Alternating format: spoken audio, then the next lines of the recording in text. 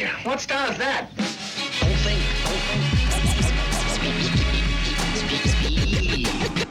You are now listening to the Mission Chronicles. Mission Chronicles. You got to learn. Right with me. It's my own secret technique. Peace to the planet Earth. You know what I'm saying? It's Adisa. We out here chilling. Before we begin, I got to tell you, I had these amazing gentlemen, Jonah and Max, on about like a month ago. And then somehow I fucked up and deleted the file. I still don't know how that happened. I'm really upset with myself. So I had to have them back. Please welcome Jonah and Max from Rhythmic Mind to the show. And we're going to talk about hip hop, PTSD, and a bunch of other stuff that deals with like mental health and healing. Gentlemen. For sure. Welcome back to your second appearance. Good to be back. Good to be back. You know what I'm saying? Second time's a charm. Yeah, man. The second time is the charm. We're going to hold that this one will be better. This will, yeah. Word, man. It all works you know, out the universe is going to grab that and like really help package that and release it into the, you know what I'm saying? Sir. Into the whole. Big ups to the saying? universe. Word. So, you know, I want to start with the idea that hip hop has healing elements to it. You know, that's still a hard thing, I think, for a lot of people to grasp and take seriously. Right. Obviously, I had Dr. Elliot Gann on a while ago, and this has always been something like, you know, Itoko Garcia, Dr. Itoko Garcia, other people that we know. For us, it's not that big of a deal. For us, it's not that new. But for a lot of people, even inside hip hop, they don't think of it as having therapeutic necessary things. And that's not even being near mainstream, you know, American mindsets and whatnot. So, Jonah, can you kind of introduce how and why hip hop has become known and respected as having therapeutic elements to it?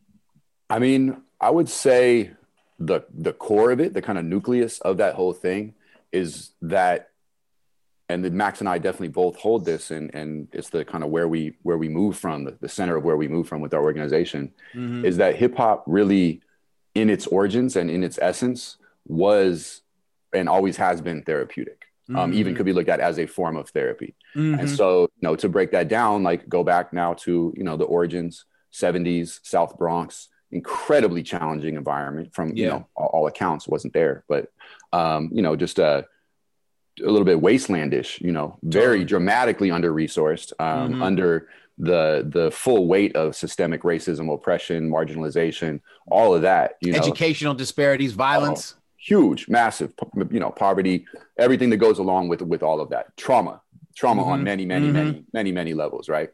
And so these young folks of color, and these were by and large the young folks too. That's something that continues to blow Max and mine's mind, is like, this came from teenagers and shit. Like, you know, it's crazy. Yeah.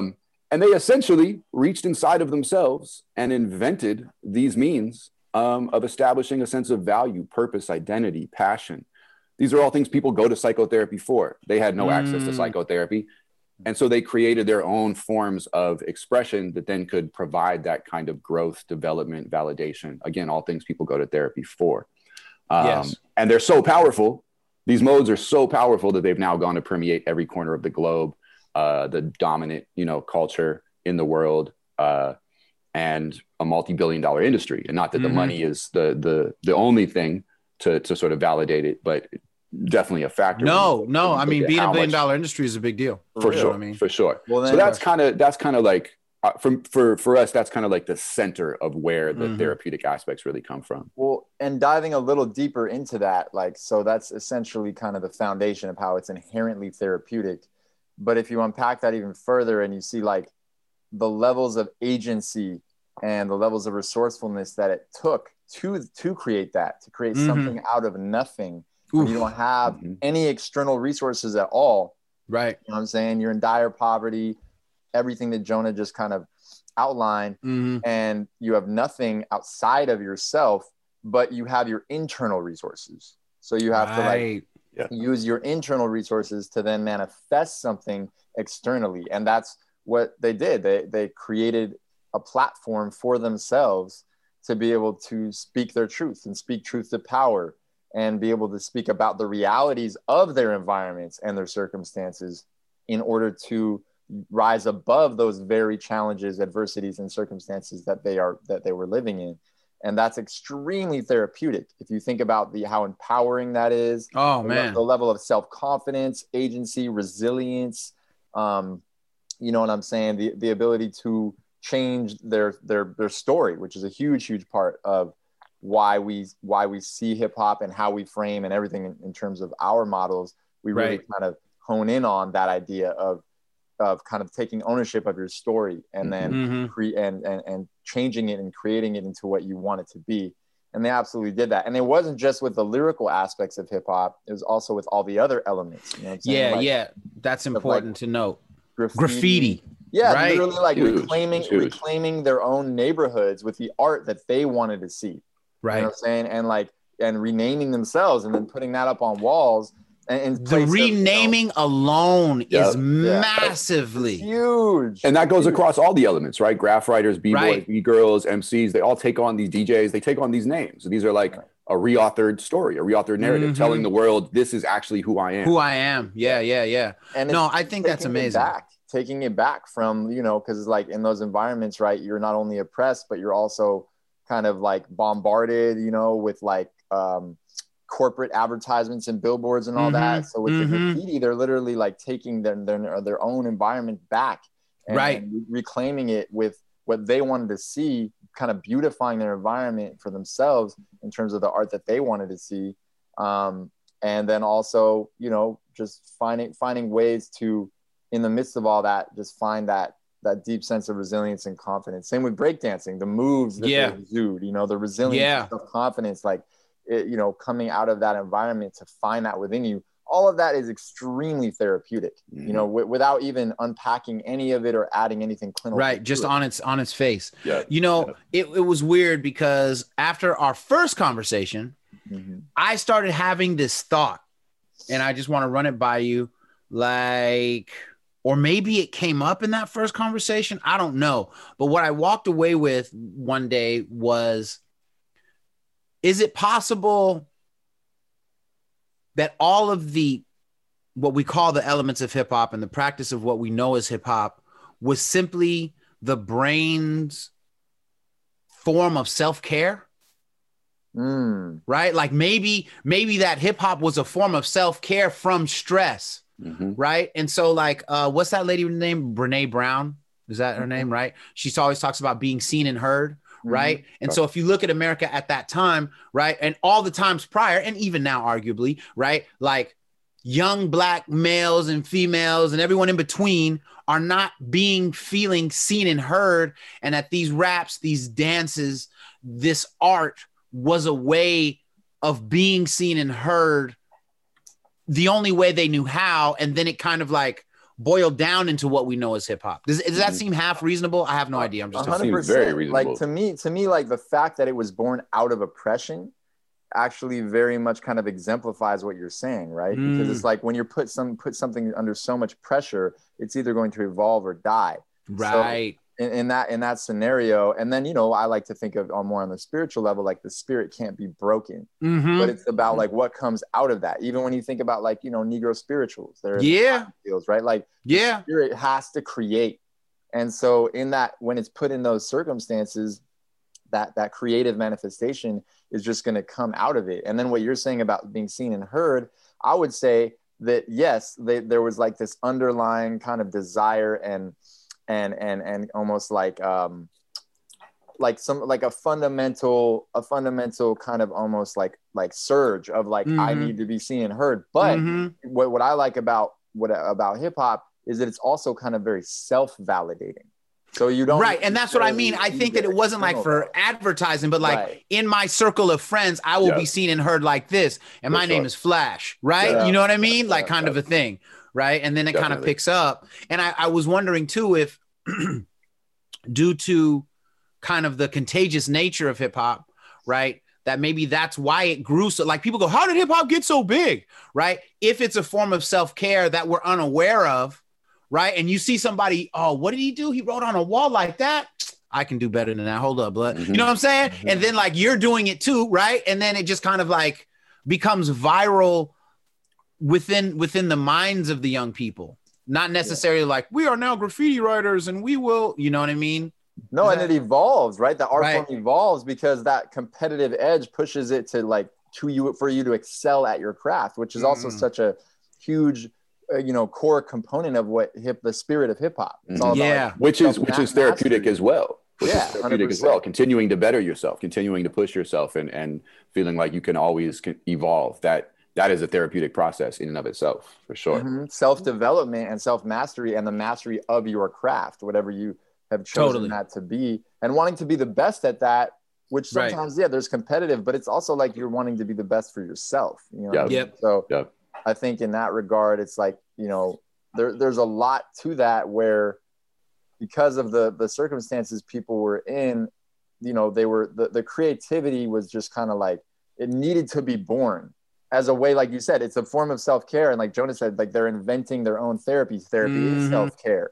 Mm-hmm. So it's like literally, in terms of it being self-care, it's your way to not only cope, but find a way to thrive in that environment. That's deep. That's super deep. Now, a question for both of you, Jonah, you can go first. When I started the conversation, I was like, people don't really think of it as a form of self-care, or as a tool for PTSD and therapy, right? Mm-hmm. Like for each of you, what is an example clinically that tells you, this helps people? Like if someone's like, look, I don't know nothing about this, but I just don't believe it. What would your exhibit A be? Which would each of you say it would be your exhibit A? Yeah, I mean, I think the core of it, and when we're getting into a more clinical level, at least for how we hold it, I mean, the name of our organization is called Rhythmic Mind. Right. And so that name really came from getting a clinical understanding of how powerful rhythm is in the regulation of the brain and central nervous system with regards to the impact of trauma. And a lot of this comes primarily from the work of a guy named Dr. Bruce Perry, who's one of the leading luminaries in the field of trauma and trauma research. He's a neuroscientist. And done a ton of research in this field. And so his basic premise is that, and with the research to back it up, is that engaging in rhythm and repetitive rhythmic patterns is one of, if not the most universally effective means of helping the brain and central nervous system to regulate when it's under the impact of trauma.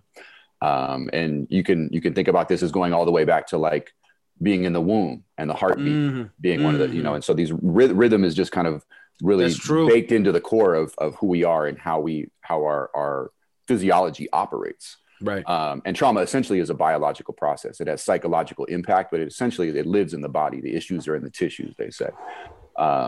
That's hard. So, one more time for the people in the back. The issues are in the tissues. I didn't make that up. I gotta. That's cool though, but they still need to hear it though. You know what I'm saying? Because it's real. It's hella real. I mean, there's a great book by a guy named Bessel van der Kolk called "The Body Keeps the Score," which is all about how trauma really lives in the body. Copying on Amazon soon, I promise. Yeah, no, it's a great read. It's super accessible Really, too. yeah. Very deep clinical concepts, but in very accessible language. Groundbreaking book. Yes, for sure.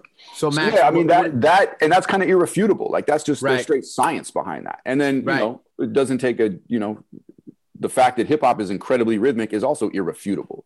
So you can draw your own connections between those two. Word. Yeah. Max, what speaks to you clinically when trying to share with someone, the clinical value of hip hop as a therapeutic healing tool? I mean, fundamentally, I would have to say that would be the same ground of like the repetitive rhythmic patterns and how deep that really goes in terms of becoming a regulatory tool while engaging in those repetitive rhythmic patterns, which is what is hip hop, the epitome of repetitive rhythmic patterns. For sure. Right?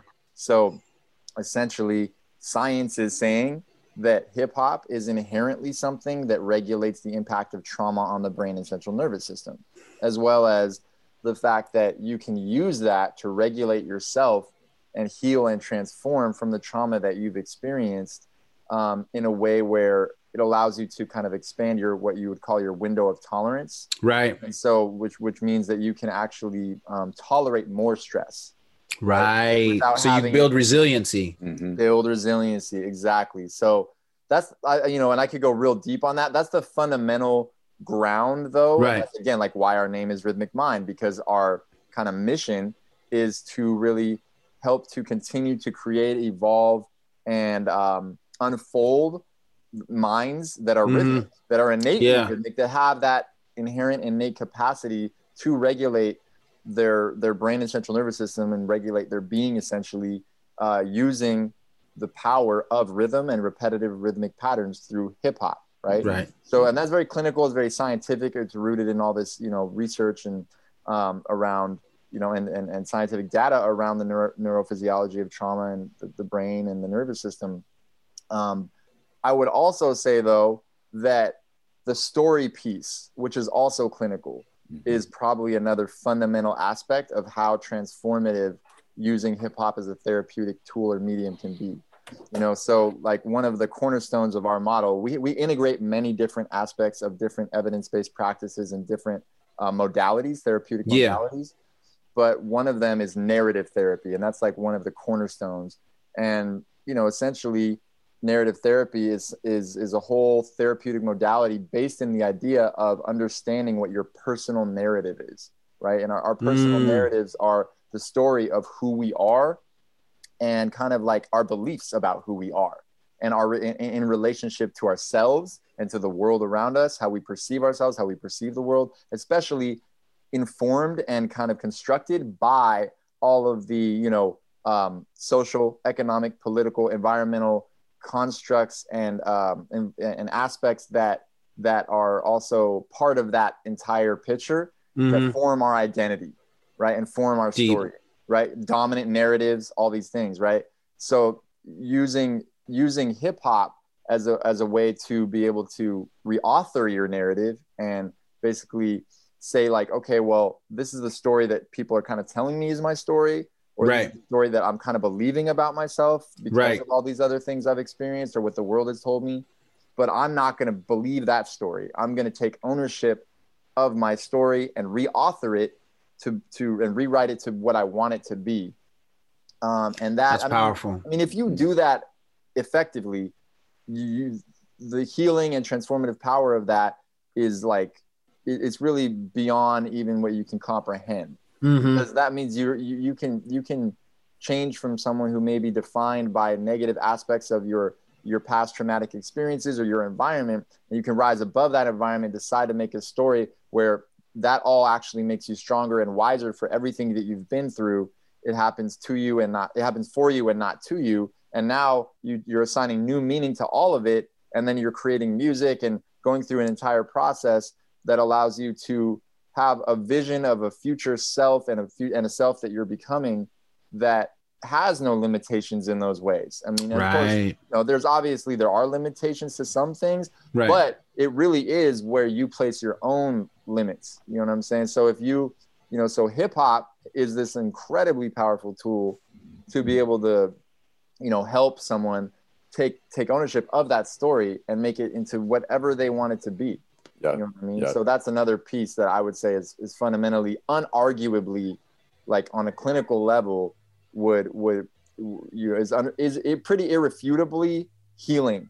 And, and transformative. No, that's really deep, man. That's really deep. Now, back in the day, I created Hip Hop Chess Federation, and I had a lot of amazing kind of exchanges and engagements with young Black girls and boys and Latino kids from all over the Bay, kids of all backgrounds, to be perfectly honest.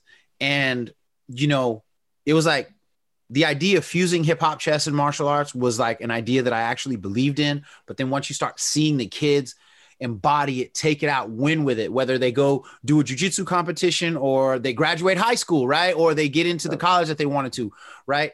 Can each of you give me a story about a student that you worked with that kind of what helped prove to you that what you believed in was working? For sure. Max, you want to go first? Sure. So there's a young man we worked with a couple years ago in a program that we did. at Vallejo High, and a phenomenal young man. He was already very talented in a lot of ways, but experienced a tremendous amount of trauma, right? All kinds of different traumatic experiences, ranging from, I don't want to get too personal with it, but ranging from severe exposure to community violence, a lot of different ins and outs of family dynamics and personal trauma and all kinds, a lot, right? Been through a lot. So something that you would call complex chronic trauma. But it was definitely a really talented young man in terms of he's a multi-instrumentalist, plays different instruments. Beautiful. Was already making some beats and already writing rhymes a little bit on his own. But so we worked, really, really closely on this song together, which basically was unpacking all of that, right? So it's unpacking all of these different traumatic experiences and kind of peeling back the layers of who he is, what kind of made him feel the way he does and believe the way he does, and where all this stuff really comes from, and then helping him change his relationship to those things. And then we wrote this song. It was called "Success Through Failure," and completely all his. All his. Right. That was totally his idea to name it that, which is amazing. Right. Because that even the name of the song is kind of a testament to the idea of reauthoring your narrative and resilience and all that. Yep. So this song is really powerful. You can definitely check it out on our website. What is your website?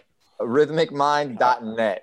There we go. It's in the gallery section. We have a few songs in there. Go to the gallery. We have some few songs. This one's called "Success Through Failure." I highly recommend. It's a very powerful song. Dope. So we made this song, and then once it was done, it was mixed and mastered. He got his copy of it and he listened to it, and then he sent me a text message. And what he said was, "I can't stop listening to this song. Every time I listen to it, I love myself 100 times more." So bro, isn't that beautiful? It's in I can't even express how that felt receiving that text message. That really is why we do this work. And I can't put into words what that felt like. You know what I mean? So it's really beyond anything that I can verbalize. That's beautiful. But, and the thing is too, is that, I had been working for years as a mental health clinician, a therapist with at-risk youth.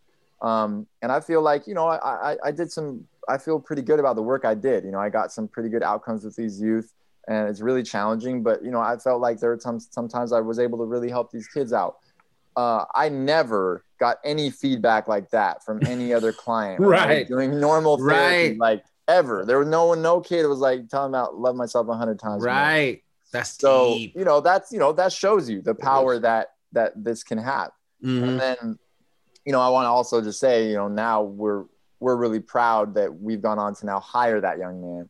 Wow. So now he actually works with us in our organization. He's actually working with us. We're currently doing one of our models, which is a hip hop therapy discussion group at Rudsdale Continuation High School in East Oakland. Okay. We're doing a virtual, format of that. Yeah. No, and, that's fantastic. He's working with us, and we're training him because essentially, and he's expressed a lot of interest in it, we actually are kind of training and grooming him to hopefully become the next, kind of leader of the organization, and essentially go up, not just stay a staff artist, that run and lead programs on his own, eventually become maybe director of different programs. Man, congratulations to both of you for that, man. That's amazing stuff. Appreciate that. That's moving stuff. It's always been a huge part of our vision, and to see it start to come true is pretty amazing. And just to see the impact that it's had on him, and then how much now he is so such a champion of the work and wants to continue, passing the torch forward. So so that's I mean, ultimately it's an honor for us to be able to have someone of this caliber on the team. He's an incredible young man, and only going to be getting better. And to see the impact that he's then able to have on the work as well, to see the impact that he has on the youth directly, because he's so close to their experience and being able to share, and even sharing, the song. It's one thing for us to play the song. This is a kid that came through the group, but when he's there in the group and he's like, yeah, this is the song I made coming through the program. And you see the kids just What? That's crazy. Yeah. Yeah. So we are just super honored to be able to work with such stellar people and to have them mess with us like that, and really juice for what the future holds in that regard. Oh yeah. So the other story I would like to tell is this goes back a bit. This was actually probably the first real group we did with our curriculum. And this was more of what we now call our flagship program. So this is a fairly robust program that includes the discussion group part that Max was talking about, but it also then has like some beat making, tutorial stuff, lyric writing, ultimately culminating in the creation of an original piece of music, which is basically a vehicle for this reauthored narrative. So there's like a visualization process that goes in along the way, and just kind of getting clarity around a successful vision of yourself in the future, success being completely open to definition of however the particular youth want to define that. It's not necessarily monetary.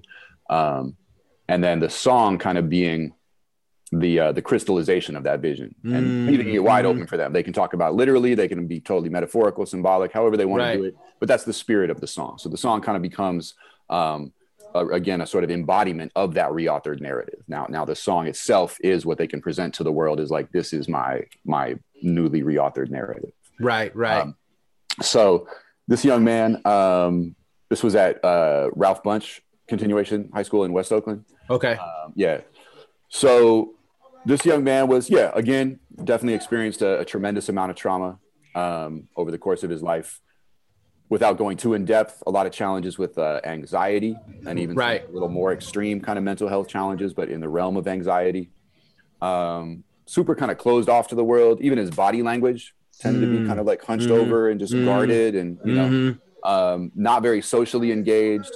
Definitely academic challenges. I mean, he's at a continuation high school, so clearly, academic, brilliant, but challenges engaging, excuse me. And so, he had some experience making beats, definitely had like some talent in that area as well.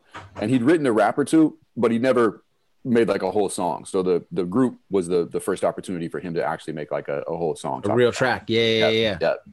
And so over the course of the group, while we're going over the discussion group part and, the course of the group before the song's done, he started to undergo some pretty dramatic changes. Like literally, you could see his body language change. He started kind of like his posture changed. Right. Literally, his posture changed. He started to show up in an embodied way, and like he just more presence in his voice, more presence in his face. We literally had a teacher come and be like, I don't know what you guys are doing in there, but this is like a new kid in my class. Yeah, that always is some of the best stuff, right? When other teachers come to you and talk about, man, that always feels fantastic. For real. Because you see that the changes are having rippling, lasting impact. It's not just kind of in the context of the group, and then he goes back to how he was in before. But so it felt great and was great to see. And then so the song he made, it's also on the website and the gallery page. Definitely recommend checking it out. It's called Golden Piano. Okay. And so for him, he really identified music as being both kind of the successful destination, as well as the tool that he would use to get there. So both the journey and the destination was going to be music. He was really going all in with that. And so Golden Piano was kind of this metaphor for that whole process as well as destination. And super happy to say that now, this was back in 2014. So now over the last few years, he has gone on to be a pretty prominent member of like a kind of underground hip hop scene in Oakland. Fresh. Definitely, highly regarded definitely as a producer. People really look up to this dude as a producer, but also a really talented MC as well. He goes by Overcast. So Overkast. Definitely check out his Bandcamp. Phenomenally talented young man, phenomenally talented. He just dropped an album. I think it was like the end of 2019. It was like his first solo album called Try Again. That's fresh. Try Again right there. That's the embodiment of resilience. Like literally he is speaking directly to resilience. And to see that he really had gone on to manifest this vision that he set for himself. He laid it out in this song and then executed on it and had created the essentially a career in music. That is fantastic. Cult following, all of that. And so going even just to like a step further, because that alone, we were like, that Wow. he did, Right, he did right, it. right. Word. That's what's up. Like he really did it. Right. And he voiced to us that, you know, obviously the credit is to him, but he did Right. voice to us at one point that like, yeah, your guys' program was what really springboarded me into this whole Into thing. that, We have a man. testimonial from him on our website talking about like Wow. this clarity and the motivation and all of that. So definitely speaks to the power of the work as well. While the credit, the talent, solely his. Yeah, no doubt. But I the work understand what you're helping to saying, though. crystallize all Yeah. that, for sure. Yeah. No, and So that's then just to the go beauty even- and the power of mentors, you know? Yeah, definitely. And hip hop in general as well. Like the hip hop Yes. healing power Credit goes to inherently, hip hop. to go back to there. Right. But so even to go a step further, this was like early 2020, I think. And I was reading Ambrosia for Heads. And there was a review of Earl Sweatshirt's last album. Okay. I can't remember what it was called offhand, but Yeah. so yeah, just reading the little review, looking at the production credits, and I see this fool's name on like at least one, if not a couple of them. Wow. I was like, what? Is this the same? What? Check in. Like, he played it off cool. He was like, oh yeah, Earl been messing with me for a minute. So yeah, it was cool to get up. Wow. Yeah. That Earl Sweatshirt. Earl wow. Sweatshirt, bro. Earl That's Sweatshirt. off the chain. And then I remembered back in the group when we were just kicking it, like chopping it up about hip hop and whatever, he referenced Earl as one of his favorite MCs and artists. Unbelievable. Yeah, He's man. gone to actually, like, you know, he's the homie now and worship and stuff. So yeah, man, we're like, you know, so happy for him, and just definitely these are the kind of things that just give us this like bedrock of unshakable faith and belief in the power this work can have. Yeah, like the literal manifestation of the full vision of what he envisioned for himself. I know, Just in a few right? years, not to only create a successful career in music. That was the first song I think, yeah, Jonah said that was the first song he ever made in our group. And then Wow. just a few years later, he's a successful, you know, artist with a cult following, and, you know, producing for Working Earl with Sweatshirt. top tier dudes. Yeah, Yeah. that's beautiful, So, man. You know, and then a lot of what we do is it's not always about like having these kids like become, you know, Artists rappers necessarily. and producers. Right, It's not about right. that. It's not about that. These were just examples of where basically what they envisioned for themselves, they did manifest, right? Mhm. Because of what they found in the process. Right. In the process of doing all this, they realized, oh, I really can create the reality I want for myself. You know? Yeah, man. And No, beyond that's that, deep, like, man. Beyond that, like going back to the other young man that we're talking about that now works for us, he also talked to us about how like shortly after that, and this is kind of like we haven't done research around this part, Right. but like this is crazy, bro. This is what he said. He's like, so yeah, what I realized is like during the process, and he was more referencing the process of recording the song. Mhm. So like, because you know what we also do is we kind of coach them. Right, So, of course. So, you know, like maybe they're not sure how to spit something, how to deliver it, whatever. Right. We're giving them different options of how to do that. Always empowering them and letting them make the call, and having them be the ones who are really deciding what they want to create and how they want to do that. But giving them little suggestions and coaching along the way, whether it's what word to rhyme with or how to deliver that bar, right? Mhm. So in the booth, I was doing that with him, and what he told me, and this is not something we had ever conceptualized before, but what he told me was that in looking at the different ways that he could approach the beat and like deliver the lyrics and the bars and the rhythm and cadence and delivery over that beat, in having me kind of coach him through that process and him going through that whole kind of process of trying different things, he learned a profound lesson that he then applied to his life, which is that you can approach life the same way. So you can like, when life throws, whatever life throws at you, that's like the beat. That's like a certain kind of rhythm. Right. You can find a way to flow with To that. weave within that. Yeah. Exactly. And then he was even saying, and even how to like approach it from different angles and perspectives that allow you to assign different meanings to it that are actually going to serve you better. That's beautiful. And then he literally told us that after that, all of his relationships completely changed for the better.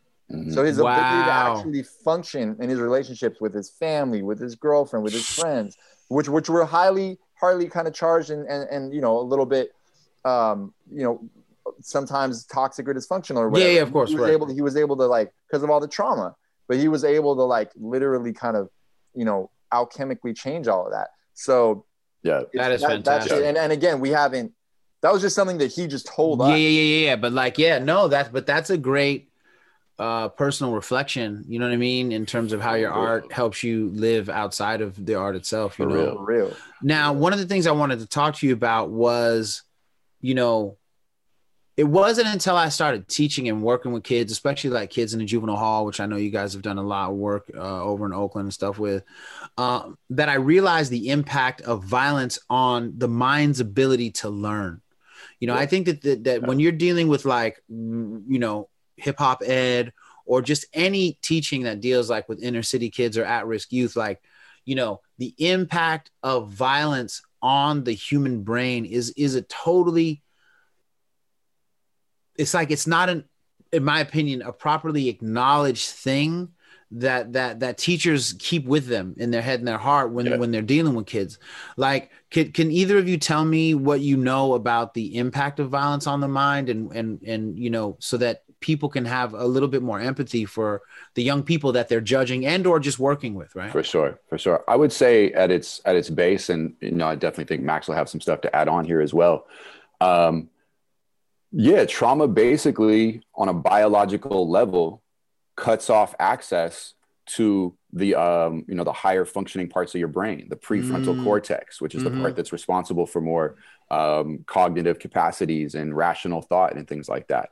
And so it's not that you don't have that intelligence. It's that you're literally, when you're in impacted by trauma and in a sort of traumatized state, which a lot of these youth are damn near constantly. Because the trauma is ongoing. It's not one incident. Right. When they're living in gang-related areas. Yeah, it's like it's trauma that happened yesterday, trauma that happened today, trauma probably going to happen tomorrow, and you're saturated. Right. So you're baseline almost. And these all exist on a spectrum, and it flows day to day. And any individual youth might have more resilience, so they're not as. But in general, it's a pretty trauma-saturated environment. And so coming from a baseline of fight or flight, you do not have access to those parts of your brain. I mean, so in extreme examples, there are youth who were to be like mute, like just biologically mute.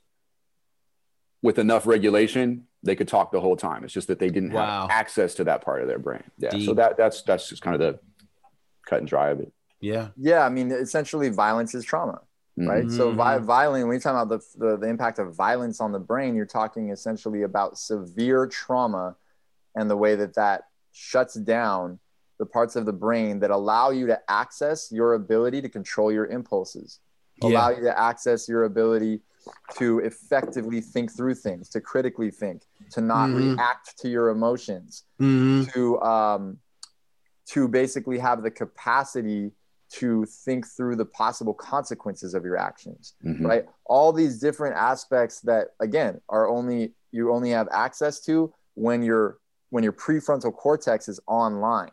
Right? That's the most evolved part of our brain. It's the part that's responsible for executive functioning. When you're in your optimal zone, right? That's when that's all online. And when that's shut down, it's basically like crippling the mind.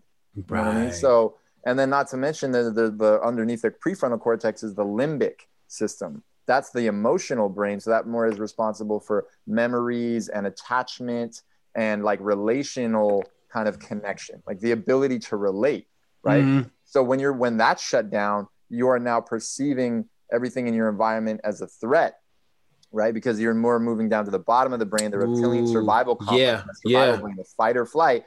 When you're in fight or flight, everything is a threat. So you're just constantly scanning your environment to see if it's safe, right?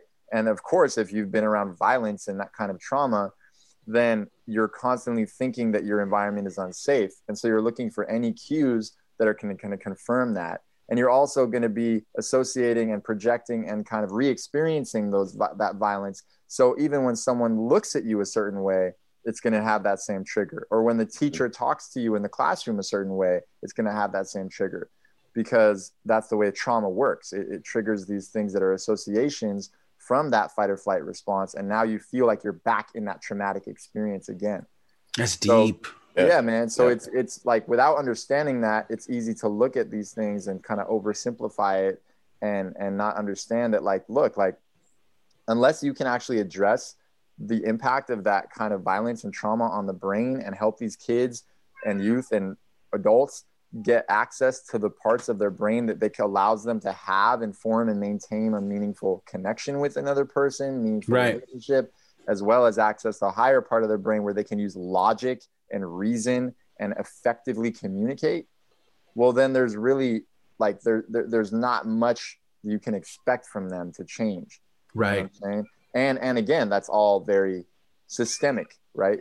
It's all in this bigger context of structural oppression, systematic racism, and marginalization.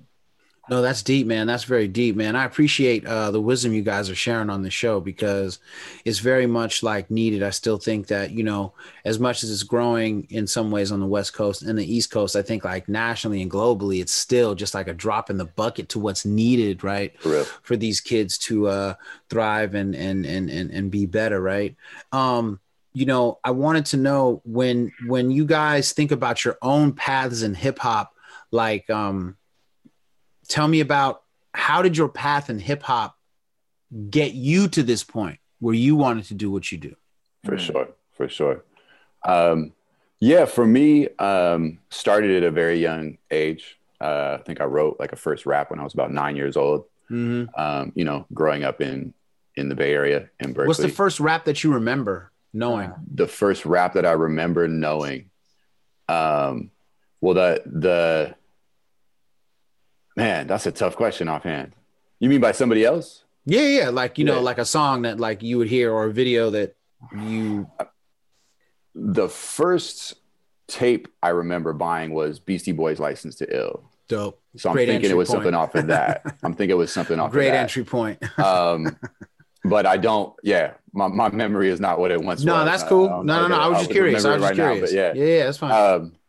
Yeah, but growing up in the Bay Area in that you know, 80s, 90s, like hip hop was definitely around a lot. So kind of just osmosis, picking it up. Friends, older brothers, older sisters, stuff like that, you know. Memories of like friends' older sister playing Big Daddy Kane's first album for us. Right. Like, what is this? Is crazy. So cool. Especially Kane. You know? He was murderous, man. Yeah, it's crazy. Or like I remember when DOC first came out.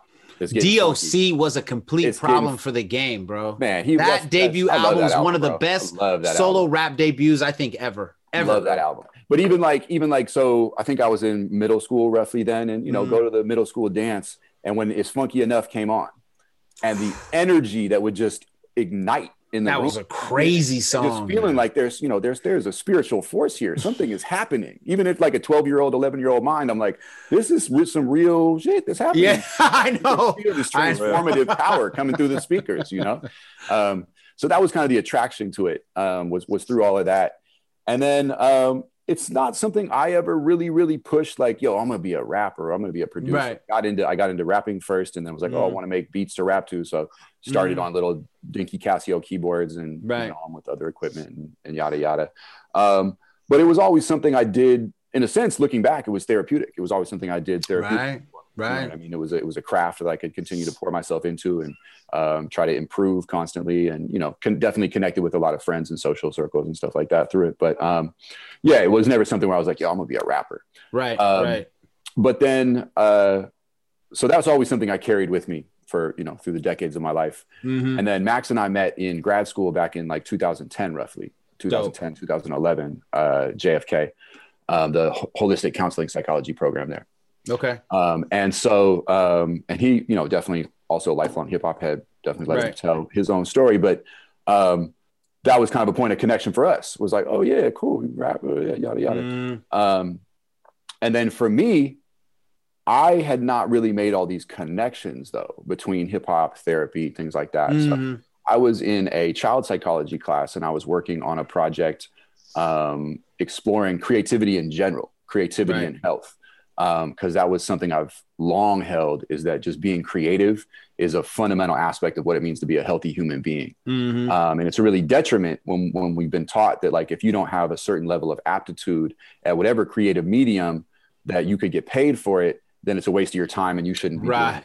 Similarly to, you know, like exercise. You don't have to be so good at a form of exercise that you could be a professional athlete. Right. Like, well, you know, if you're not going to go pro, like playing basketball is completely worthless. Exercise regularly is healthy for you, you know, same with creative outlets. So I was actually for my undergrad, peace and conflict studies, and I was looking at creativity and health and how those things can be used as a violence prevention. So there was a somewhat of a natural progression there. But in this context of looking at creativity and working with youth in a therapeutic capacity, I came across the work of Beats, Rhymes, and Life, which is another pretty groundbreaking hip hop therapy organization. Right. Yeah. Amazing stuff. And so finding that, it was like just a light bulb moment for me where I'm like, wait a minute, hold up.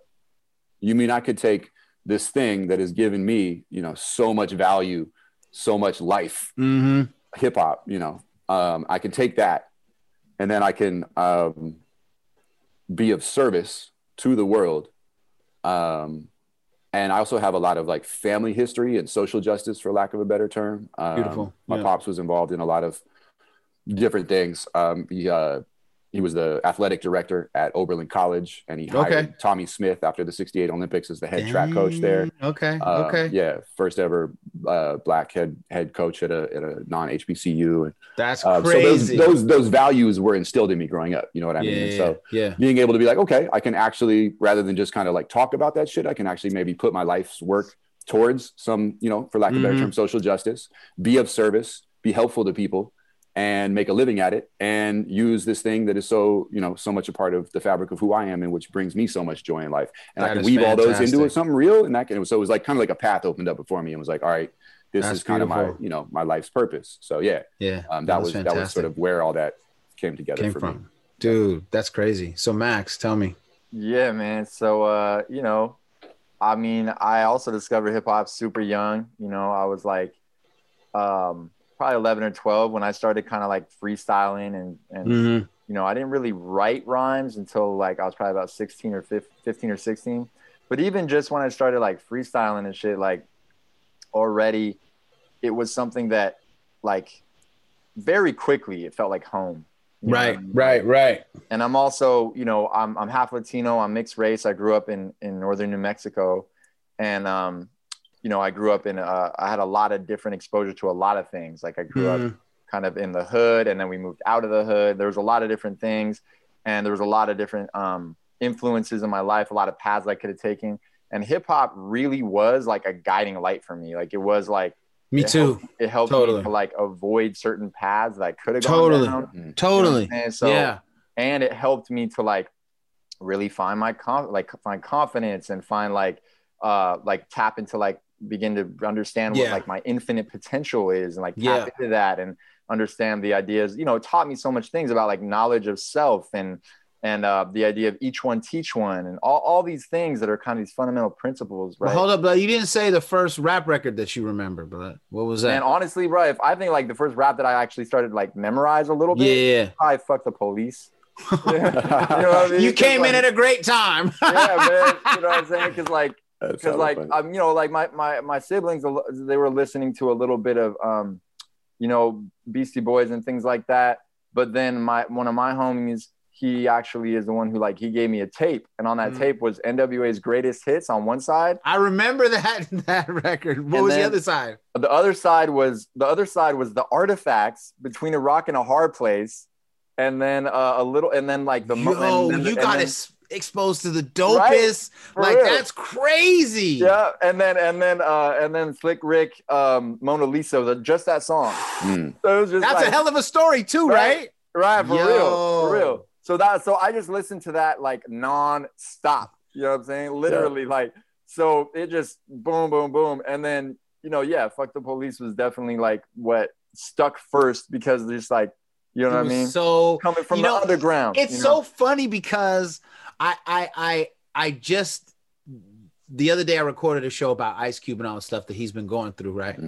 But I was saying like, it's hard for people from our generation, right? If you were around for that when it first came out, to explain to a young person today, when hip hop is everywhere, what it was like to hear like Straight Outta Compton in a time when nothing on earth sounded like Straight Outta Compton. Nothing sounded like Big Daddy Kane. Nothing sounded like it, right? It's crazy the way that was like, you were like, For what sure. in the For world? sure. You know what I'm saying? Yeah. Nah, for real. Definitely. For real.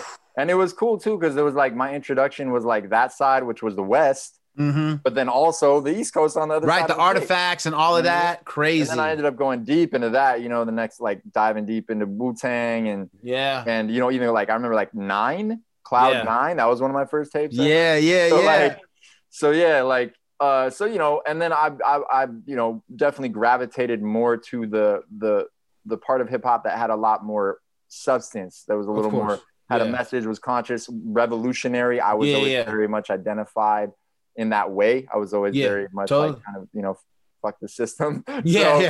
So basically, you know what I'm saying, growing up in that situation, and then I started to kind of gravitate more towards like the skater crews that were hanging out at the skate park, but they were all the hip hoppers too, right? So they were like, you know, they a lot of overlap, graffiti, they were MCs, all that. So I started to, you know, really get my chops in, you know, freestyling and stuff like that.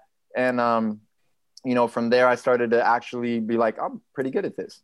So then I was like, you know, like, so then I started to actually write rhymes and record songs when I was in my, you know, relatively later teenage years. And then from there, I moved to the Bay Area, you know, and like, I mean, fast forward a little bit, right? Like, of course, like 2001 or something. I moved here, and I did that to go to Expression College for Digital Arts, because I wanted to learn the technical aspects of the craft, so I could learn how to like produce and record my own music, as well as the creative side, you know. So, and the Mecca, like, you know, the Bay was like the Mecca for all the hip hop I grew up listening to. Like, it's in New Mexico, there's a pretty big hip hop scene. And like that kind of music was very prevalent in the circles I was in. Yeah, no, that makes total sense. Yeah, man. Like, you know, Hyro, Living Legends, all that shit. So, so we, you know, the Coup. So I came out here like, this is where I want to be, right? So, totally. And, you know, I went to Expression College for Digital Arts. And, you know, fast forward, I'm making some music. I actually made some pretty dope connections with cats that actually ended up being, you know, kind of part of a crew, Delmont crew. I was affiliated with, you know, them. That's Lush One. Like, we actually just side note, we just dropped a really dope interview with him on our channel and our blog. Definitely check that out. People are listening, because it's really dope. Yeah, for sure. I connected with him, made hella music with those cats. And then, you know, I was making music, and I actually released an EP, and, you know, I was doing my thing. And, you know, rocking hella shows and shit. And then I started working with an organization called The Beat Within. Okay. And this is an organization that basically was doing poetry and creative writing workshops in juvenile halls. And they still do. They do amazing work. They've been doing it for like 20 or 30 years, a long time. So I did that for a few years. And once I started doing that, that's when I started like doing that work.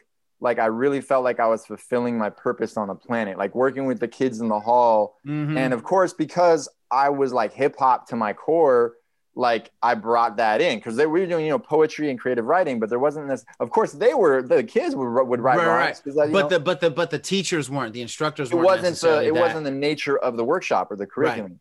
But being who I am, I brought that shit in. So I just started you know, doing freestyle sessions with the kids. I even did a battle once. That was not a good idea. I learned that always gets somebody in trouble, blood. Learn from that mistake, for real. That was not, you know, this is learn that you have to battle the kid. You can't let the kids battle each other. I'll battle you. I did battle the kid. You roasted him and he got mad? I served the kid, bro. I served him. And then like, he didn't get mad. Like, he took it, you know, he took it like a G. Man. Yeah, he took it like a G, but then afterwards, I had heard that like some other kid was teasing him about it. Oh, like, that's why you got roasted by the teacher. And then that kid, and then they almost got They stabbed. started thugging out. Yeah, so it was like, so I learned, you know, and this was before I ever studied psychology, so I wasn't fully aware of certain dynamics, you know what I mean? Yeah. But so that was especially in the hall, especially the hall. Hey, yes. You know, I'm coming from the frame like, oh, it's all love, it's hip hop, battling. Yeah, you're like, but nah, bro. Like, when kids have that kind of, you know, you never know. You're dealing with kids who are like in there for murder, for sure. Psychosis. So like, yeah, it's not the same. So anyways, so that was a lesson. That was a lesson. But and another thing is, you know, I really used hip hop as a way to kind of earn the respect. Because like, you know what I mean? Like, I am half Latino, but I am white passing for sure. Yeah. They might Yeah. make judgments, but man, like when I was spitting some, I basically would like spit verses for them as a reward for them actually kind of doing the exercises. That's and so shit. dope. You know what I mean? And that really helped me build some really strong relationships and earn their respect. And then they would listen to me. Yeah. So- Dude, Yeah, so- to that point, I think that it's been really interesting to see as an educator how, and a lot of teachers get this wrong when they come in like, hey kids, I'm beatboxing. And you're like, Right. no, right? Terrible. Like, you're killing yourself, dude. For real, Right? for real. But like when they recognize that you really do whatever, it doesn't matter whether you're, graffiti dude, an MC or whatever, like it creates a resonance that's unbreakable. And like, sure. I remember being in schools and a kid would be wild and I'd be like, can you chill out though? And they'd be like, all right. And they would just chill. And other teachers would be like, he would never listen to me. Like, you know what I'm For saying? real. But Nah. they don't understand that resonance because like I'm writing an assignment on the board and then one of them was like, did you used to do graffiti? And I'm like, well, I was a tagger. You know what I mean? And just that Right. will connect For you, sure. man. Yeah, No, for man. sure. It builds such a fucking solid bridge and such a strong relationship and so much trust and respect. Yeah. Yeah, that's the thing about hip hop is that if you're nice with it, Mhm. then it transcends all of those barriers, all the cultural, Yeah. socioeconomic, racial, all that shit goes out the window because they're just like, oh, you got skills. You can't deny that. You know what I mean? Or even having like a genuine connection and appreciation of the culture as a whole. Incidents came to my mind where I was working with a young man. This wasn't through like Rhythmic Mind, but just as a clinician, and he Right. was a graffiti writer. Right. And I'm not a writer, but I have a Right. deep appreciation for it. I had been at Mike Dream's celebration just a Word. little bit before that. I had a bunch of R.I.P. Mike pictures Dream. from. That was my homie, definitely man. He was a RIP. good Oh, dude. for real? Yeah. Yeah, he was a It good dude. seems like it. Seems like it. Yeah, he was I don't awesome. know, Yeah. phenomenal artist, obviously. Yeah. Yeah. So yeah, I was there just because I appreciate Right. it. And so I had pictures from all the pieces that were done. So I'm Right. like, oh, you know who Dream is? He's like, of course I know who Dream. What the fuck are you talking about? Yeah. Writer from Yeah, Oakland. yeah, yeah. Like, what do you? So I'm like, yeah, my bad. But yeah, I was at his thing. So now I'm showing him. There's no, it's not a front I'm putting on. I was there. I got pictures Right. on my phone. Yeah. Boom, boom, boom, and you could see his whole demeanor towards me change. Isn't it It's like- amazing? It's like this white therapist dude. Okay, maybe. And then Right. it's like, oh, okay, cool. Right. Right. I didn't like go research who my dream was and come back to him and. You know what I mean? So Right. having that I was authentic connection. looking at some bubble letters, right? Yeah, and I'm like, exactly. all right, Exactly. get this guy out of here. And so And even that's though what- I'm not a writer myself, I couldn't do it. Like just having that genuine appreciation and connection and respect And that's what it for the really- culture allowed for a bridge to be there as well. And that's Yeah. what it really comes down to is that it's the authenticity, right? Mhm. It's the authenticity that comes through. And so I guess you could say it's not just hip hop because you could, like you said, you could have the wrong approach with that and like it's not going to work. It's not going to go over very well. But if you're authentic and you have that real, like, you actually are connected to the real culture, that's going to come through. You know what I mean? Yeah, So that's really dope. with the kids, so that happened. And then I basically was like, man, this is amazing. I saw the impact I was having. Like I was more fulfilled doing that than I was from even making the music and rocking the shows. Yeah. So that's what led me to go to JFK to study psychology. And that's where you guys met. That's and we met. crazy. We had similar visions and you know what I mean? Like, Backgrounds. yeah, because I already went into it thinking I had a vision in the future after working in the hall doing that. I had a vision of somehow combining hip hop and something to do with the healing arts and psychology and bringing those things together. And I had also already heard of and been exposed to like BRL and shit like that too. Right. I had my own kind of vision and then yeah, we met and like, you know what I'm saying, started forming like Voltron and then That is fantastic, man. Yep. That is so cool. Now, before we go, because we've been talking about hip hop this whole time, I want to know from each of you one of the best hip hop shows you ever went to. And while you guys think about that, I'll tell you what's one of mine. I have too many. Me too, man. Honest. It's I got a lot too, bro. You know what I'm saying? So I'm over really here trying hard to to throw a pick, question. man. I'm not even sure I can answer it. Okay. I will tell Can we you. do top three? Can we do top three? We'll do top three. Cool. All right. Top All right. three. So the first one was, it wasn't the Fresh Fest because I went to the Fresh Fest at the Oakland Coliseum, which was bonkers. Okay. I think it was the Raising Hell tour. It was Run DMC, Houdini, Cool J. I forget who else was on that. Maybe the Fat Boys. All right. So Dope. I had ticket behind the stage. It wasn't the best look, okay? But when Run DMC and Jam Master Jay came out, they got on stage, they're doing their thing, they're doing their routine. We're gonna run, right? And Jam Master Jay turns around and all these kids going crazy, but for some reason, I just pointed at him. I don't know why, but I pointed at him. And he was like, he pointed back, he goes, hold up.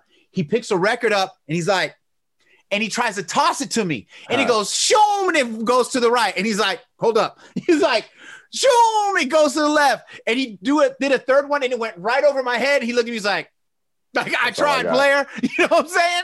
And I was like, damn. But like that show was bonkers. So that's one. Okay. 2 is going to be seeing Eazy-E and NWA perform at a roller rink in Richmond. It was their first show in the Bay Area ever. That was just crazy because it was a roller rink in hella hood. Yeah. And I had never been to a show where I was on a list before. And so Eazy told me, just go to the front of the line. I was like, I was in high school. This is when the starters were out. So I had the New York starter. You know, they was jacking for starters like off top. And I went to the front of the line and these fools was like, hey, get out the line, fool. You got to go to the back. And I was like, Eazy said I'm on the line. And they was like, yo, if this fool is not on the list, blood, we fixing to mob y'all. Like, and so I was like, me and my homies, and the dude was like, oh, I don't see your name. I don't see your name. And everybody, oh yeah. You know what I'm saying? I was about to get it. And then it was like, I was like, there it is. And then they was like, is he on the list? And the dude was like, he's on the list. I was like, no. And then so I went back and I met Eazy and I met Dre and Ren and everybody except Ice Cube because he was in school at the time. His dad wouldn't let him tour. His dad didn't think NWA was going to work. And he was at, I think, Arizona State, something like that, studying like graphic design. So his dad wouldn't let him play the tour. And so that show was bonkers. And then even though it wasn't an actual show, the Digital Underground record release party for Sex Packets was out of control. That must be bonkers, it was the illest party I have ever. I have Yeah. nothing to compare that to. No, And tragically, in the midst of all that mayhem, Too Short's limo driver got shot in the head and killed in the alley, and that's how the party ended. Damn. That is tragic. Damn. Bonkers. That's But I mean, terrible. imagine the livest party you ever done. Woo, woo, woo. And then all of a sudden, people, woo, woo, everybody got to go. There's a dead guy in the alley. It was like, what? And then like, Damn. crazy. Okay, those are my That three. is What y'all crazy. got? That is crazy. That is Those are hard pressed to top. No, Yeah, but I mean, those but it's are- all those our are like- journey, right? Like it's all our journey though. So For you know what sure, I'm for saying? It's sure. like- I can imagine how crazy that party must have been just because I only went to one DU show. And that was nuts. About like Epic. Justice League or something. if Yeah. anybody They was did not at that play. Digital Underground party, comment. Because you know it was bonkers. Bonkers. I'm sure. I can't Yeah. even imagine, bro. I can't fathom that. Yeah. All right, either one of y'all. All right. I'll go. Okay. Go. So top three, I think one would be and this was just on some hip hop just skill level and the way it was performed was a Artifact show at this tiny little spot in Oakland. It wasn't that long ago, you know. It wasn't like maybe like 4 or 5 years. It was actually Artifacts and Ed OG too, which was dope. The combo of the two was really, really dope. And Ed OG was amazing. But the Artifacts, man, the show they put on, just the level of, you know, I forget their DJ's name because they had him with them too. And it was just like hip hop in its purest form. You know, the DJ just Artifacts was so live. Constantly cutting, constantly the DJ's active the whole time. And the level of just the breath control, the stage presence, the lyrical stage presence, the dexterity, all of it just executed flawlessly. It was like top to bottom, like textbook hip hop performance. And just in that moment, just really taking it in, appreciating like, yo, these fools are really, really doing this shit. Tiny little show. It was almost, I think it was like an art gallery or something like that. I don't remember the name of it, but it was a very small show. But yeah, they killed it. That's dope. I think another one would be, I don't remember if it was the second or the third Hyro Day. It was after when Hyro Days are always bonkers. So crazy, bro. If you live outside of the Bay, man, and you get a chance to go to Hyro Day, you need to do yourself a favor, player. You gotta go. For real. And this was when it was still free. So it had that whole vibe to it. Like it was just being so kind of blown away by just the beauty of the whole thing and the way that they expressed it when they were like, you know, we say Hiero Day. We don't even mean like, hey, everybody look at us. We're saying Hiero, like hieroglyphic, sacred glyphs. So Hiero Day, a sacred day for the city of Oakland, because we know there's so much beauty and so much richness here, despite the bad rap that it gets. And sometimes that's deserved too. Come on, man. But like there's all this other, you know, food, clothing, just so much richness and culture. Hiero Day is and we want to create a sacred day to highlight all of that. And you could see there was, you know, there's never been problems. People cleaning up afterwards. Yeah, man. Like there's like, no fights and mayhem. So much it's love, dope, man. So much love. And so I think this was the year when like Gene Kwan officially made 9/3 September 3rd. I remember that. Officially, I remember they gave him a plaque and all that. Yeah. And there was one moment in particular where they had the live band. It was the Souls like anniversary of 93 till, and they had the live band. And they were just before the Souls came out to rock, they were just kind of doing the riff from Taxi for the cab. Yeah. But they were just playing that real kind of, and you know, that riff has this real kind of beautiful nostalgic quality to it. Yeah. The sun was going down, and just in that moment of just appreciating the whole day that it happened. It was just pure. To see them rock. It was just this magical quality to it. You know what I mean? Timeless magical quality. So and all of that stemming from hip hop. So that was definitely another favorite. It's not one particular show. Still though, that's off the chain. That's a dope moment. That counts though. That counts. For sure. And then they definitely rocked it. Although I think the best Souls show I ever saw was actually just a little bit ago at New Parish, like 2 years ago. That was, and I've seen them hella times, but like but that was their execution was like they have continued to evolve and grow and not stagnate. I've never seen a bad Hiero show. For the record. No, those fools. Yeah, they're definitely huge. Shout out to Hiero for sure. Yeah, for sure. And so I think then my third one, and this is definitely not in order. Right. Yeah. No, I feel you. My third one was, and this was, so I grew up in Berkeley, have moved up to Eugene, Oregon, basically for high school, and came back in 97 right after I got out of high school. Okay. And this was, you know, as I'm sure you know, that time, 90s in the Bay Area, amazing time for underground hip hop, you know, Hand to Hand, Telegraph, all that. And so we had caught wind of some of that. You know, I started to hear about Mystic Journeyman and all that shit up in Eugene, and was like really getting into that underground hip hop and the creativity that was there. And so coming back and being able to then like engage with it more directly and start to go to shows was like huge for me. So this was that's beautiful stuff. The Unsigned and Hella Broke Summer Jam at La Peña. Unsigned and Hella Broke. Yeah, man. And like the price of admission was literally like a pack of Top Ramen and $5. Yeah, it was like you didn't have the ramen. It was like $8 or whatever. It was crazy. Yeah. So and man, so one, I was just hella juiced to get to see these fools that, you know, I've really been digging them for a couple of years now, and then to actually get to see them rock, as well as I think they had, you know, other super undercutty under Cytoplasms, people like that. Yeah. And then they also had, you know, artists from all around the world, because they've been doing that worldwide underground thing. So there was like a crew from Australia, Metabase and Breath, I think they were called. There were some rappers from like Korea.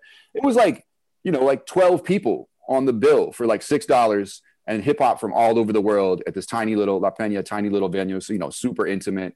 So that one definitely stands out to me as just one of the dopest, you know, experiences that hip hop can provide. For sure. That's dope. Word. Man, you know what's funny is I was gonna use that Souls that Hiero Day one for one of mine too. I think we were there together for that shit. I think so. But yeah, I'll have to drop that one off the list, man, because I can't. Dude, if it was real that, it was real like that. I have other ones, you know. All right. So so the first one, and I mean, this one probably I would say, for me, was probably the most impactful hip hop show of my life that I ever went to, and this was in Santa Cruz, at a little spot. So it's kind of one of the more intimate spots. I think it was called Palookaville. Yes, Palookaville. You're right. Yeah. So either that or like it could have been the other one down the street. Was it that's the like Catalyst similar. Club? Was that what it's called? What? There is a Catalyst Club in Catalyst Club. I think it was Palookaville though, but it was right there on the main street. You know what I mean? Yep. There's a couple different venues that used to be the main ones where like the Cuddy like underground hip hop artists would come through. And man, you know, it was dope because like, you know, so it was a KRS-One show.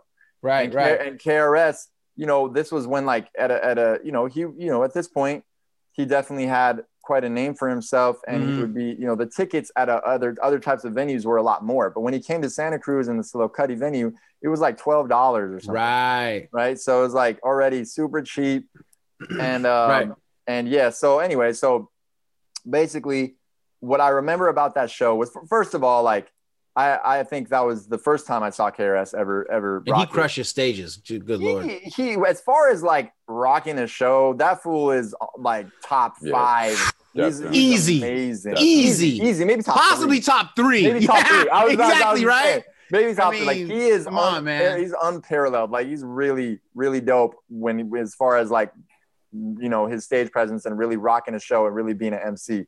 So, this was an amazing, amazing show. And, the thing about KRS is like, he says it in the lyrics. He doesn't need all the gimmicks and all the other shit. And he was just like, just ripping it, like just the stage presence and the ferocity of it. But what happened that really was profound about this show was in the middle of all of it, he cut off the music and he was like, all right, cut all the music. And he just started talking to us. Yeah, I've seen him do that. And literally the shit he was saying that night, it was like, because of my own experiences that I was having in my life at that time, I was kind of like awakening on some higher levels. And it was literally like, he was basically like, I felt like he was speaking directly to me in terms of like, basically just kind of like everything that I'm awakening to is like just the truth in that. And it was almost like hearing my own spirit being reflected back of like, it was crazy, bro. It was one of those that happens at hip hop shows, man. For real. It was transcendental. Like it really was. And he was saying shit like, he's like, all this shit, all this stuff around, like the, society and the future and all this. He's like, all of that is bullshit. None of it is real. The only thing that's real is me and you right now in this moment and this exchange. And like, it really like, you can think about that thing and you might think that that's not that crazy. But in that moment for me, it was like, whoa, he's like speaking to my soul. I was like awakening. And it was like, that's what kind of confirmed that, and I think at that point I was like, yeah, like I'm going to be an MC. Right. Like I realized that, in my view, that being an MC is someone who basically, it teaches lessons, right? So it's absolutely. Like it's not just entertainment. It's not just doing it for ego or validation, and it's not just doing it to be dope. It's like and KRS is the epitome of that, or what was back then for sure. Right. Of like absolutely a teacher, right? Like someone like you teach lessons. There's substance in your music, and so that's what really like confirmed that on some level, which I still have, that I needed to devote my life to hip hop, right? So. And it was that moment. That was a defining moment. Yeah, right? No. So that's why that show really, really stands out to me. For sure. And then so another one would be like, I'm trying to remember how long ago this was. Probably over a decade ago. Yeah. There was a Rock the Bells. Whew, those were many. Yeah, those were crazy. And I went to a few of them. I went to like. I think I went to 2. Yeah. I think I went to at least 3. Yeah. I think 3. But, Rock the Bells was out of control. It was crazy, man, and all of them were dope. But this one, what was crazy about this one is Rage Against the Machine was headlining. Oh, you went to that one, dog? It was that one. So like, Black Star, The Roots, like. I could not go. Crazy. I don't even remember what happened, why I couldn't go, but I was furious. I'll tell you that. Yeah, it was crazy, man. Yo. And like, so already the rest of the performers were really, really dope. It was just an amazing day of dope hip hop. And then Rage took the stage and bruh, their energy and like, I had never experienced anything like that. Was the San Francisco show? Yes, bro. So after the show, the energy was so crazy from what they kind of like, they triggered.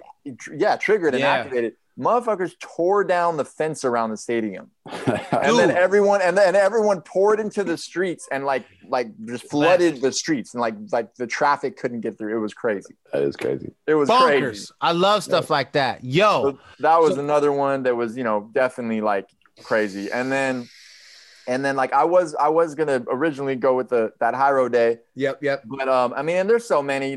But another one that I thought of, which was really dope, was a Dead Prez show that I went to in Berkeley.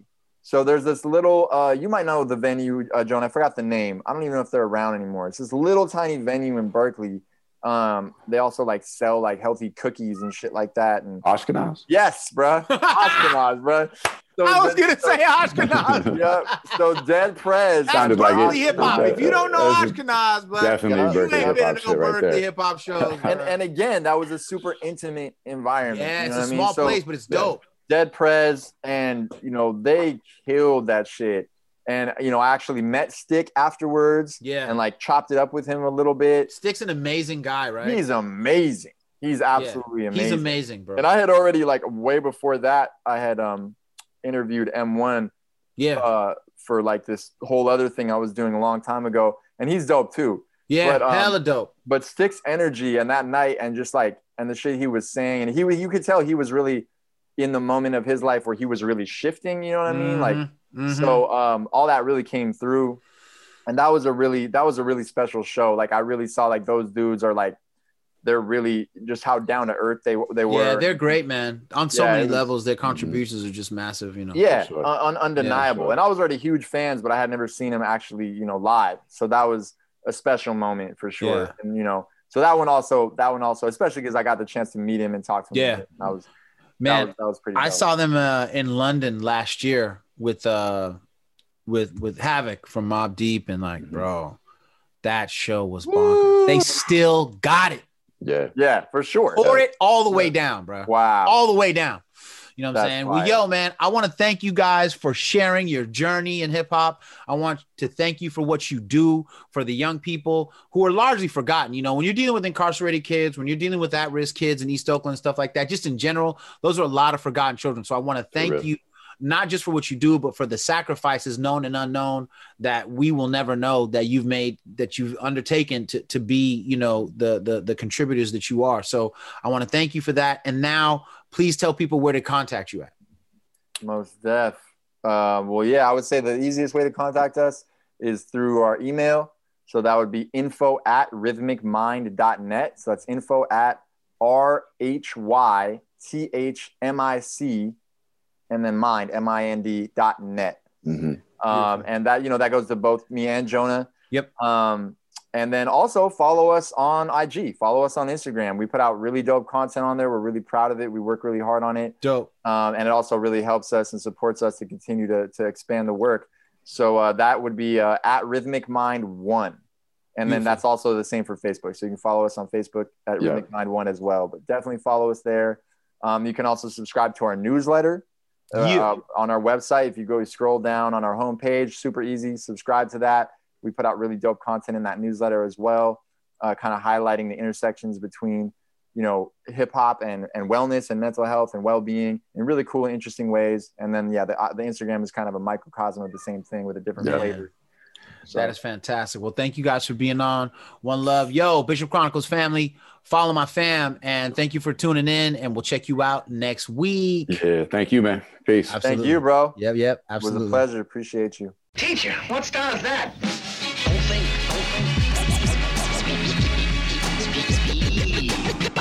You are now listening to